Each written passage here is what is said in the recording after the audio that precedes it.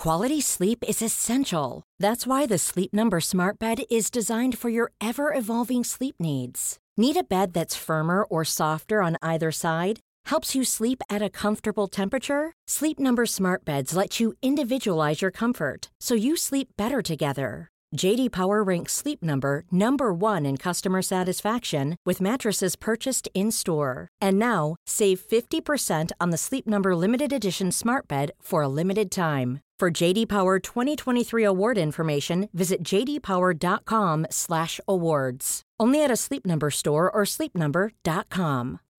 Life is full of what-ifs. Some awesome, like what if AI could fold your laundry?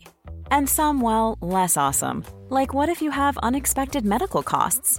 United Healthcare can help get you covered with Health Protector Guard fixed indemnity insurance plans. They supplement your primary plan to help you manage out-of-pocket costs. No deductibles, no enrollment periods, and especially no more what-ifs. Visit uh1.com to find the Health Protector Guard plan for you.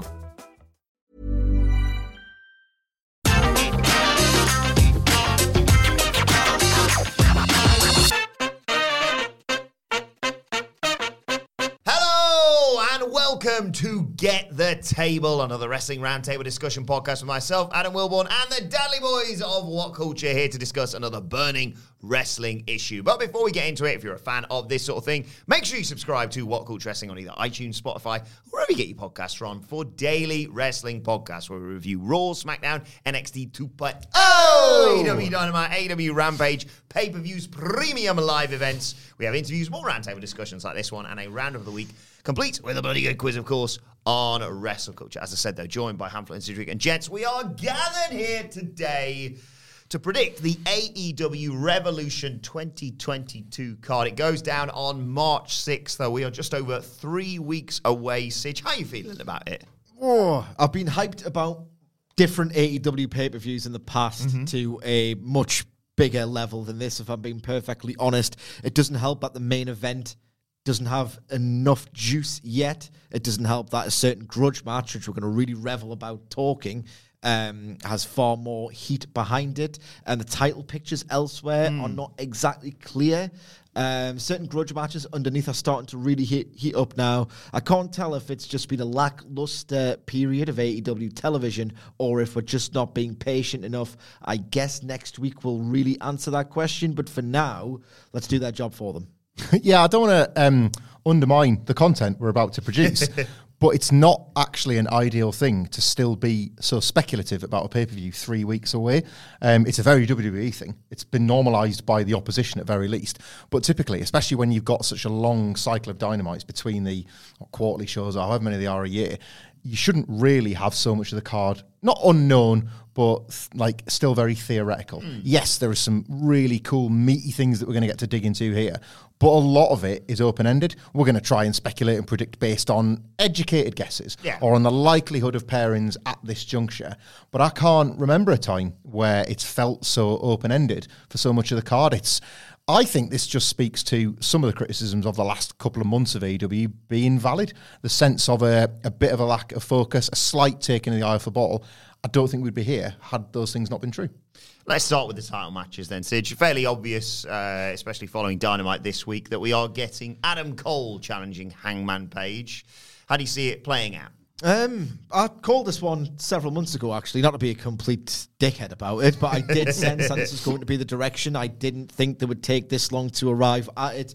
Ultimately, at this point, I'm not as high on the prospect as I would have been had you told me this was the direction following All Out 2021. It's a great match on paper. It's one we haven't seen yet. They've got like a really interesting, but like not a shared journey, but a very similar one. I think there's lots to play with that they've not yet really begun to explore. They've done the hard job. They've firmly established Adam Cole as a pay-per-view level headliner by virtue of his winning streak.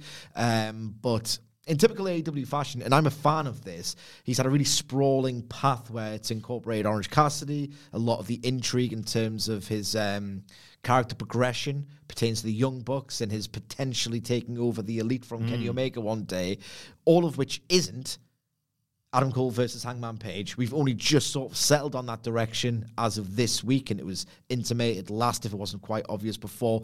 This is a really long-winded way of saying they need to juice this up. They can do it in the classic ways. They can get their various bodies, in terms of Adam Cole, as various like sort of goons, if you like, to start just beating them up, getting some heat on Adam Cole, making it look like he's got no chance of winning with the constant threat of interference. You can bring in former associates of Hangman Page to sort of settle it up and create a ripple effect on the undercard. But for now, it just doesn't feel on that like intangible, I can't wait for this level, like a proper headline-worthy main event. I've got no doubt it'll be exceptional. Long as well. Adam Cole likes a long match. But I'm not too excited about it at present. I think they're going to get there with this eventually. Although there is, I guess, not much time to do that now. I do expect the benefit of only having sort of 3 Dynamites left or 3 Rampages or whatever is that you can kind of do a beatdown, a cool, maybe face-to-face promo segment of some description, and then a video package. Let's just say hypothetically, you've got each of those 3 things, and all of them can be effective in their own ways. But I sort of mentioned this on the Dynamite review when it came to Cole and Page facing off for the first time. Something they can do with the Hangman Page storyline, and especially using Adam Cole, is suggest that he has had to become what the rival is in order to retain his title. So he's had to effectively become the perfect professional wrestler over 90 grueling minutes with Bryan Danielson, and then he had to become the perfect Street Fighter come bloodbath guy, Texas Deathmatch guy with Lance Archer in order to win that match. Adam Cole will, as he is a student of the game, will have looked at those 2 things and should project onto Hangman Page his inner weaknesses. He should project onto him that, well, I'm a bigger star than you'll ever be. You should feel panicked. Just because you could be a barroom brawler, just because you could be a wrestler, it doesn't mean that you're a star. When I walk out, all I have to do is say my name and a building goes wild. When you walk out, are people even bothered that you're the champion anymore? What's cool about that is that not only does it sort of undermine Hangman Page's confidence, but it implies that Kenny Omega was beaten by a guy that wasn't even a star. And a lot of Adam Cole's long game is gradually booting Kenny Omega from that catbird seat in the Elite. So I think that they can play with what, in Cole's mind, will be an obvious difference, but in the fans' mind, and it's something that AEW critics have said before. Remember when Danielson and Punk and Cole and all that was happening? Everybody's forgotten about Hangman Page. He comes out, huge bops, sets pay-per-view records with Kenny Omega, like all the stuff, all the objective evidence is there that Hangman Page is this beloved figure, but it makes sense in Cole's mind that he would rationalise, you're just not on my level, and you kind of get Page to prove it all over again. The smart way to book Hangman Page is proven to be pretend he's still chasing. He's got to beat Bryan Danielson. He's got to survive Archer. Now he's got to prove himself against Adam Cole. That seems to be the strategy with how you get this babyface to still... He's not as hot as he was going in against Omega, but like, how you at least mirror that run up to the pay-per-view? From the men's to the women's world title, Britt Baker just run through almost everyone though. Yeah. The Britt Baker Thunder Rosa match is just one of those wonderful exhibitions of, we say this a lot now, the let it play out philosophy actually being brought back by AEW because you can't apply it to WWE anymore. You'll kind of have your heart broken or you'll be let down or whatever. Yeah. The lights out stipulation, as used quite cheekily recently with Adam Cole and Orange Cassidy, was exploited to absolute perfection when it came to Thunder Rosa and Britt Baker's lights out match last year. Britt Baker was given the beating of her life, but like all great beatings, the loser got over and she was able to go on and win the AEW title. In the meantime, Thunder Rosa has been the unfortunate one to just find obstacle or just find sludge to swim through that has stopped her being able to get to this. She's been the wrestler Britt Baker has initially, like on the sly, tried to avoid, and is now doing it overtly by paying somebody to come in and take her out of action, to beat her, to knock her down the rankings, to do everything she can physically, mentally and emotionally to stop her getting the match. The fact that Thunder Rosa will overcome not just the obstacles from the last year, but this last obstacle in the form of Mercedes Martinez to get the shot, tees it up perfectly as well. And because the original match was so great, there's already precedent that suggests that this is going to rule on the night. Could this be the moment that Britt Baker loses her title for usage? I would say so. It's gone on for quite some time. I don't think there's much room with which to maneuver at this point, hence why we finally arrived at the Thunder Rosa rematch. And if you look at the work that they've been doing in conjunction with building Thunder Rosa very quietly, Hamflett makes a great point, like, let it play out as a value in AEW and it's a meme in WWE. Because if Britt Baker drops the title. Thunder Rosa can do X, Y, and Z with it, but they've already been quietly building stuff to do with Britt Baker when she drops it. And the Jamie Hayter thing has been teased ad nauseum at this point. She could initially portray a heel and just blast Mercedes Martinez for failing to do the job she was paid to do. They could have a match. Nothing to do with Rebel. No offense. She's great as like a second, but I don't really want to see her in a singles match. I don't really want to see her in a trios match. And that's a weird booking device they resort to at certain points. But there's loads of stuff left to do for Britt Baker outside of the title picture. And if you want to be lazy about it, and sometimes AEW is, you can realistically just do very easy title match booking. It's the easiest sort of thing to book, but they've been doing the hard yards, like, sort of in the meantime. In terms of the tag titles, Jurassic Express are a team who constantly defend those tag titles, and yet, in terms of picking a pay-per-view opponent for them, you're kind of spoiled for choice. Yeah, this is difficult because the team I really want to see face them at the pay-per-view, I want them to be the new champions, and it doesn't really feel like this Jurassic Express title reign has gone on long enough for it to feel like it's going to be of any benefit to what it's ultimately about, and that's the rise of Jungle Boy.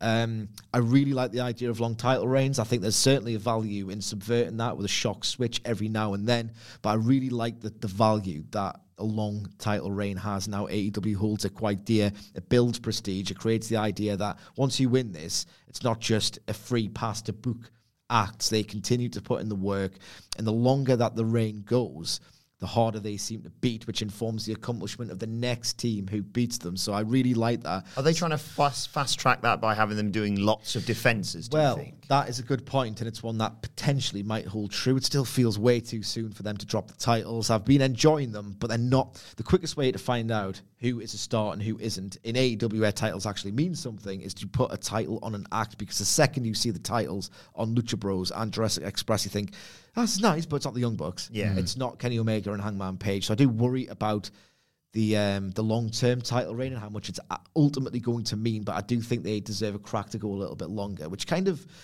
makes this difficult. I want a House of Black or the Kings of the Black Throne, whichever one way around it is, to ultimately beat them. I'm just in love with that act. I think they hold incredible potential. So I wouldn't do that just yet. I've had an idea for the longest time, and it's kind of a cheeky way to book things, but you get value all around. FTR are currently ranked. I know they've just got beat, but they can just, it's AEW, I'm not being funny, they can go on dark for 3 weeks and get back at number one. It's like, we're number one. I like the idea because FTR are so great, and they have such great chemistry with Jurassic Express in particular, of them going on to Revolution. Doesn't seem necessarily like viable now that they've just lost to Mox and Punk, but they can lose and lose and lose these big title matches. One day, turn around and say, we've not been the same since Full Gear 2020. Let's go and chin the Young Bucks. That's what we need to do. That's where it all started going wrong for us. But if it's not FTR and it's not the Kings of the Black Throne, I don't think it's the Young Bucks either, because I've got another idea for them. I'm stuck. Hamflet, help me out. Well, to be honest, I would have said the Kings of the Black Throne if it wasn't for the fact that I honestly saw them losing the titles as a result of maybe Christian turning on Jungle Boy. This idea that what had once been this, obviously, apprentice relationship with the two of them has gradually turned where Jungle Boy doesn't need Christian's tutelage so much anymore. Christian gets wind of that. You draw that out a little bit, but the teasers just haven't really been there. If anything, Christian's been doing the arrogant stuff to the other teams in the field, and then Jungle Boy and Luchasaurus have been beating the teams and proving him correct. It's not been one of them things where he's been talking them into trouble. He's been talking them into matches, but they've won the matches. They've not really had any struggles. The one that felt as if it was actually going to lead to a divide was the Dark Order, and that's only because they were baby faces, and you kind of don't want to see Christian negging other good guys. But in terms of fighting, the Gun Club or whoever, it's just been other heels, other loser teams for the most part as well, that they've kind of had to not fudge the numbers with, but just boost them because of the January reset. For me, it's I like FTR, but a little bit for the wrong reasons, because I too want the House of Black to win those belts. I love that team instantly. They feel like a proper big deal. The titles feel like it'll legitimize the act as it still sort of grows within AEW. So I would go with FTR, but it's for the wrong reasons. It's because they're there to be beaten for the time being. And that's not really, we're not watching that as fans. You kind of tune in as analysts to say, this is going to be a bit of a rub. This is going to be a credibility win for Jurassic Express when they need it, rather than just being able to invest in a story that feels particularly earned. I suppose the saving grace you could do there, if FTR are in the title picture and lose, is, and I just keep saying this until I will it into existence, FTR are down in the dumps, they've lost, and if you don't go, which I really like the route of the Young Bucks as well, but if you don't go in that direction, Briscoe's debut on the pay-per-view, and then people go, don't care about the records, just want to see these guys fight. And, like that sort of thing, like, let's say, for example, they're licking their wounds in the ring, lights off, lights on. This is very Tony Khan. It's very AEW. It'd create a moment on the pay-per-view that people will remember. You can't rule stuff like that out if they're just looking for a quick way to get FTR on the next thing. A lot can happen in 3 years, like a chatbot may be your new best friend. But what won't change? Needing health insurance. United Healthcare Tri-Term Medical Plans, underwritten by Golden Rule Insurance Company, offer flexible, budget-friendly coverage that lasts nearly 3 years in some states. Learn more at UH1.com. Quality sleep is essential. That's why the Sleep Number Smart Bed is designed for your ever-evolving sleep needs. Need a bed that's firmer or softer on either side? Helps you sleep at a comfortable temperature? Sleep Number Smart Beds let you individualize your comfort, so you sleep better together. J.D. Power ranks Sleep Number number 1 in customer satisfaction with mattresses purchased in-store. And now, save 50% on the Sleep Number Limited Edition Smart Bed for a limited time. For J.D. Power 2023 award information, visit jdpower.com/awards. Only at a Sleep Number store or sleepnumber.com. Before we go any further, though, this show is sponsored by BetterHelp. Now, we all carry around different stressors. They can be big life worries or just, little things like your favorite wrestler not being used properly. The thing is, when we keep them bottled up, it really can start to affect us negatively. Therapy is a safe space to get things off your chest and to figure out how to work through whatever is weighing you down. It is really helpful too for learning positive coping skills and how to set boundaries. Therapy basically empowers you to be the best version of yourself. So why not give BetterHelp a try? It's entirely online, designed to be convenient, flexible, and best of all, suited to your schedule. Get it off your chest with BetterHelp. Visit betterhelp.com/whatculture today to get 10% off your first month. That's BetterHelp, HELP.com/whatculture. In terms of the other titles, TNT title, Sammy Guevara holds, of course, at the moment, and the TBS title, Jade Cargill. Do you see them being defended on this show? Is this the one where Jade Cargill faces Nyla Rose, a more sort of higher level opponent? And Sammy has obviously got the face of the Revolution match to determine his next opponent, but does he defend on the show as well? Yeah, I will say this for AEW, they've at least, even if they've not been so overt about it, I think they've at least shown you glimpses of the possible matches if you're going to put these on pay-per-view. Nyla Rose for the TBS title feels just right. They've just lined up a couple of wins in line with the fact that she's been really funny. Yeah. And yeah. And I don't sort of say that in a trivial way as well, in a way that she's adding stuff to her act as well as improving in the ring. The title run was necessary when she first had it because she was a kind of a big original start with AEW, and it was important to give her a run and help her try and legitimize the belt while the belt legitimized her. Subjectively, it works, but I don't know if people remember that too much. Now she feels like she's actually grown into becoming a mainstream television star. And I think the Jade Cargill match would represent the functioning meritocracy that AEW tries to uphold, the idea that somebody has put together wins, been given deserved placement on television, and then gets a shot. In stark contrast to that, because they kind of just do that with the men, I was shown a glimpse of Darby Allin versus Sammy Guevara, and it immediately made both men feel more important. Them coming face-to-face when Darby Allin made the save for Sammy on Rampage made Darby Allin versus Andrade look pedestrian television filler and made Sammy Guevara, just for a second, look like he might have a legitimate title challenger on his hands. It made me realise that nothing they're doing is becoming of pillar behaviour. Again, ever since it's been canonised, I actually think it's done damage to these two in particular, and I would love to see them prove themselves as pillars on a pay-per-view in a title match and probably elevate the prestige of the TNT title in the process as well. I love the idea of the pillars. I don't disagree necessarily with my esteemed colleague's statement, but what happened at Revolution 2020? Sammy Guevara had a match with Darby Allin. I love the idea of them running that back 2 years later when they've both really have advanced. Yeah, boys to men stuff in it. Absolutely. I love the idea of the contrast on that specific stage, how it brings into focus. Not only is it cool that these two guys have ascended and isn't that like a reward for your long-term investment as an AEW fan, but it kind of, in an indirect way, lets you know, like, Jesus Christ, if I invest in, like, Daniel Garcia and Lee Moriarty and Dante Martin now at Revolution 2024, they could be fighting for these belts, and it's just really, like, deft, like, long-term booking is it's a tapestry, not just in this individual program. I don't know where it goes. I can kind of see, genuinely, given how stacked this show could potentially be, as we'll get to, the TBS and TNT titles kind of being treated as television titles and not being defended at all. And that's one route they could take, because there's nothing that screams out for me on the TBS side. I've been a fan of Cargill's run. But the problem with booking such a one-sided domination run like this is who's really a credible challenger at this point. Tay Conti, potentially. Run back Red Velvet, I'd like to see that, but it doesn't necessarily, in the nicest way, scream pay-per-view caliber. But, you know, a 5-minute match with one great hope spot, like something like the Anna Jay versus Cargill match would be great at a pay-per-view, because that totally over-delivered, but there's no real guarantees of that. So I don't know about the TNT and TBS title matches being defended at all. They could maybe do a bump at Dynamite before or after, like really pushing those titles. Yeah. In terms of the TNT title, though, of course, we've got this Face of the Revolution ladder match. One name already in there, Keith Lee, their newest arrival. Who else makes up the field for you? Well, and who is the Face of the Revolution? Well, this is bizarre. Well, not bizarre, but it's complicated, because it's sort of a lot of different strands are kind of diverging outwards now. Like the Darby Allin Andrade thing makes me think, could they just be... Because they'd be incredible in a ladder match together. So could they be involved in it alongside Keith Lee? We've seen Wardlow mentioned by MJF as you need to go and win that TNT title. You could be the Face of the Revolution, and then you give that to me. So that's 4 potential names if, in fact, they don't run a TNT title match. And from there, it's just kind of a pick 'em. Who's a guy that you don't want to push just yet, but you want to give a iconic highlight reel spot moment to on the pay-per-view, so people will remember it and think...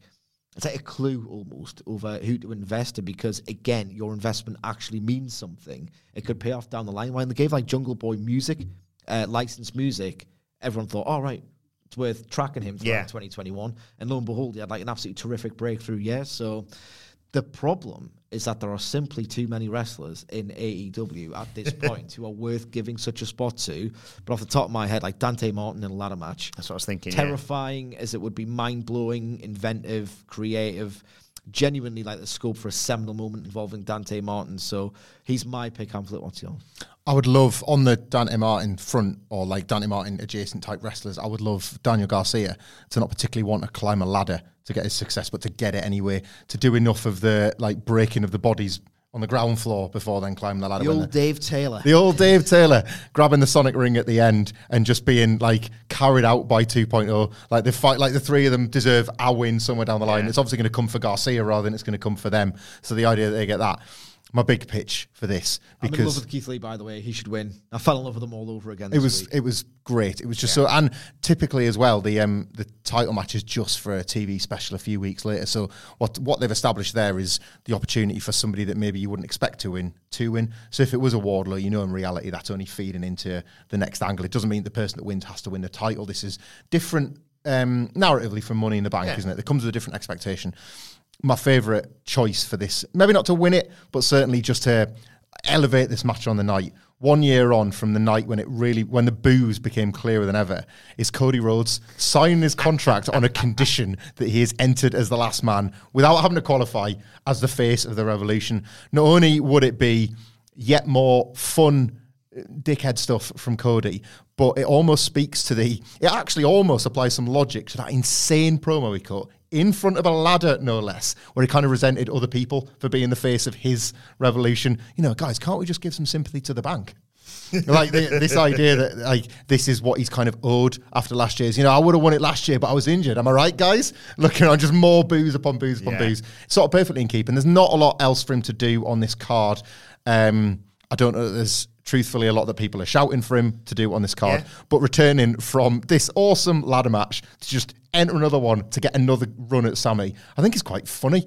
Like Keith Lee could pounce him and then all of a sudden, and like out of the ring, absolute hero's reception. Enormous pop for that. Cody goes flying. You've taken the threat of Cody winning out the way, and you've potentially built Keith Lee and Cody as a feud going forward. It's Cody stuff that he could set up a million angles with everybody in there if he's in it. I really like that. The only thing I would add is, so we've got Keith Lee, Wardlow, Darby Allin, Andrade. I'd make it a 7. I'd make it announce 6, and then on the night say, ladies and gentlemen, I've just been informed there's a 7th entrant, and make it Cody just for the heat. But I'd have my other 2 people be Dante Martin and Powerhouse Hobbs, so I can have a moment between Keith Lee and Powerhouse Hobbs, please. The Joker is always something to consider. Yeah. We haven't considered that. It's a good bullet point for the copy to get there. What about Johnny Gargano as the Joker? I'm fairly certain that Candice LeRae, Johnny's not been doing anything naughty. I don't think. Candice LeGoddamn Jesus Christ. Due this month, yeah. Due this month. Yeah. So, love the idea. Back to work. Back to work. Well, it all depends how much the baby's sleeping, isn't it? We've lived that life. It's like, I'm really sorry, work's on the phone, I'm going to have to go. It's a very, like, misogynistic thing, realistically. Say, oh, yeah, he'd be all right. Back to work. But, like, the first month of having a child is incredibly intense, so his performance level might not be great, but at the same time, you kind of want a break. It's very intense. We are so pitching. Like, I love the idea of like, I'm so like knackered and exhausted with this baby. I need a break. Do you want to really hurt yourself in a ladder match? Yep. We're pitching a multi-man ladder match on a pay-per-view as Johnny Gargano's first full night sleep in a month. That's what. Now, the Young Bucks were conspicuous by their absence, as you mentioned, in terms of the tag team title match. But you think there's some other things they can do on this card? Yes, absolutely. They did intimate on Dynamite that they were after the titles again, so that could allude to the fact that they're going to be working Jurassic Express at the pay-per-view. They had an absolute banger on Dynamite in the summer. It was one that led to the cage match. What an incredible match that was. So they could run that back.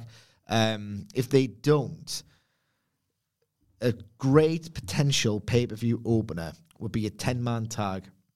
And I'll tell you how I'll book it and why.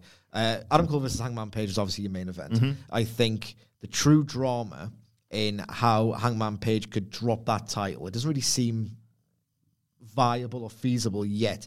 But the way to make you think that it is would have Adam Cole call on the help of the Young Bucks and Red Dragon all at once to put the heat on Hangman Page and weaken him ahead of the pay-per-view. And there's intrigue there because stemming from the events of Full Gear, the Young Bucks are kind of like, there's a tacit respect.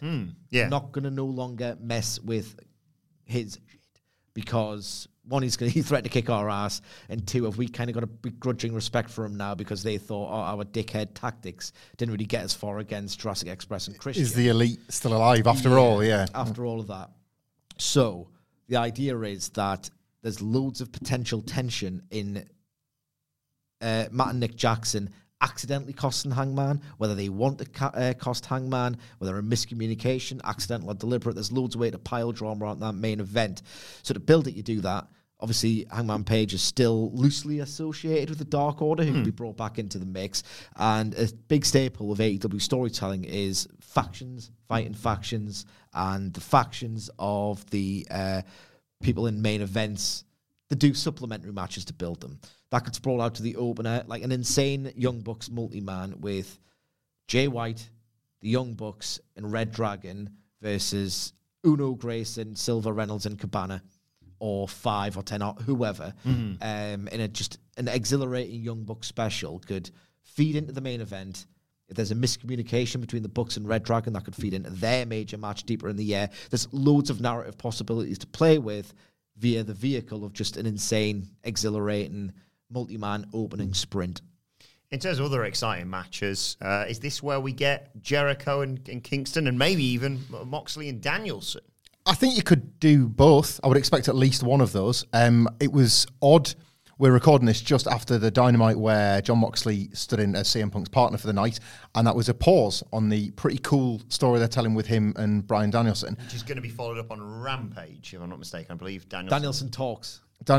So by the time people are listening to this, there may have been the revelation of the dojo, the Dragon's Den, or whatever it's going to be. Yes. I like that so much. With only 3 weeks left, I'm not opposed to getting past Revolution, However, it does sort of feel like it was there designed to drop in on that pay-per-view. So I would expect that. There's going to have to be a lot of acceleration to get there. Unlike Jericho Kingston, which I think is just about pitched perfectly as long as Eddie Kingston's fit and good to go. I think they've done a really great job with the Inner Circle split. I'd like to think that they've listened to the responses to both Jericho and Kingston separately and together, and pivoted from that very first night when the commentators were instructed to say, "Why is Eddie Kingston so annoyed with Chris Jericho?" It didn't feel real. It felt like it felt like Michael Cole bollocking you into feeling a certain way about the wrestlers, and that wasn't how anybody felt. And I'd like to think that the listening company have done it yet again, and have, as a result, pivoted to this Chris Jericho heel turn. Everybody's listened, in fact, Jericho included, and has spotted you are going out there to die if you expect to get cheered against Eddie Kingston. CM Punk didn't manage it. What chance have you got? So you get this match. From the very beginning, we all looked at this with a bit of a wry eye of this not being so much about Jericho giving somebody the rub as it was about getting one himself. Dare I say, with him as a heel, putting over Kingston, he might do it after all. You kind of can't argue against Eddie Kingston yet again circling that AEW World title if he defeats Chris Jericho on pay-per-view. This could end really, really well. Finally, Sige, there is a match with a rematch, I should say, presumably set for the pay-per-view that you've been calling for from arguably the moment these two really started getting together, CM Punk and MJF I'm talking about. And it's a stipulation match that is becoming more and more clear as the weeks go by. Yeah, no, I predicted it months ago. You might think I'm an unbearable smug tosser out there on the YouTube comments. Couldn't give a toss. Who else has won? Roddy Piper. Exactly. I've noticed they've been dropping. They obviously have a shared admiration, hero worship of Roddy Piper. They're both incredibly influenced by the man. So it's no sort of surprise that they've each been sort of saying, "Oh, you're no Roddy Piper," or "I'm a better Roddy Piper than you," in their promos. But if you add that, the repeated Piper references, nothing happens on this show by accident. It's total nerd fodder, and I'm a total nerd. They've been dropping Piper references frequently. Apologies to the mega fans, because I've been saying this quite a lot, but I'm certain it's building towards this. If it isn't, I'll be kind of pissed off at this point. So the repeated Piper references. What was Roddy Piper's most famous match before he did? His most famous match outside of WWE was famously a dog collar match with Greg Valentine. So that, combined with the fact that MJF has been repeatedly running away. They didn't even touch, was it the Christmas special? Yeah, the six-man tag, yeah. Yeah, so they didn't touch once. The whole idea is that up until very recently, MJF has been literally running scared like a dog from CM Punk. So that, combined with the Piper references, the fact that it needs a stepped-up rematch. The babyface needs a fair fight where the guy simply cannot run away. He is tethered to him. I just think they're having a dog collar match. It's something that AEW's only done once, so it's not an oversaturated gimmick. It's double juice mayhem potential. CM Punk's really good at fighting. Not real fighting, but he's really good at emulating fighting and struggling. I just think it would be a perfect stipulation for the pair of them. I think they've been building to it from day one. If you look at the actual first match they had on Dynamite, the tape around the neck, I think that imagery was very much on purpose. I forget the follower on Twitter, apologies, but they mentioned that the scarf around the neck of MJF before he slipped away, that was sort of potentially foreshadowing this match that I've been basically calling for months, and I'm going to be annoyed if we don't see it. An alternative suggestion, people have said a cage match. They've only done one singles cage match, so that too is special, but I just think the Piper fandom will inform the actual stip. Yeah, love it. I've adored it since hearing it as a pitch for the first time. It's a feud that, and I've been critical of this with AEW lately, it's a feud that actually warrants the big double juice, gory fight to the death sort of thing that they've bastardized a little bit, but this feud has earned it. CM Punk has earned this against MJF. He's earned this revenge. MJF is brilliant at taking these beatings when he absolutely has to. They've dragged it out brilliantly. And as we've said all along as well, the whole thing, somehow this dream program between MJF and CM Punk, this class of ages, has been a Trojan horse for the Wardlow babyface turn. Yes. So as the rest of the story has been, it can be there existing for itself on the night and yet existing for something entirely different, for yet another tease of, will Wardlow, will this be the night? Will this be sort of what we think is going to happen again because of the passing of the ring the first time? Will it be something but the other way next time around? The fact that can just hang in the air while we get a dog collar bloodbath is inspired and is the reward that this program has deserved. This feud, let's be honest, like the Adams in the world title match are going to struggle to build in 3 weeks to build something as prestigious as what this is going to be on the night. Yeah, can't wait. Really hopeful for something like that. But let us know your thoughts on everything we discussed and your predictions in the comments section below. Don't forget to like, share, and subscribe. And subscribe to What Culture Wrestling, wherever you get your podcasts from, for daily wrestling podcasts, of course. Plus, you can let us know your thoughts on Twitter at WhatCultureWWE. Watch that you can follow all three of us. You can follow Michael Hamflett at Michael Hamflett. You can follow Michael Sidgwick at Sidgwick. You can order Sidgwick's brilliant book, Being All Elite, Becoming All Elite even, The Rise of AEW on Amazon. You can follow me on Twitter at Adam Wilborn. Follow us all at What Culture WWE, as I said. But for now, this has been Get the Table. My thanks to the Dudley Boys. Thank you for joining us, and we will see you soon.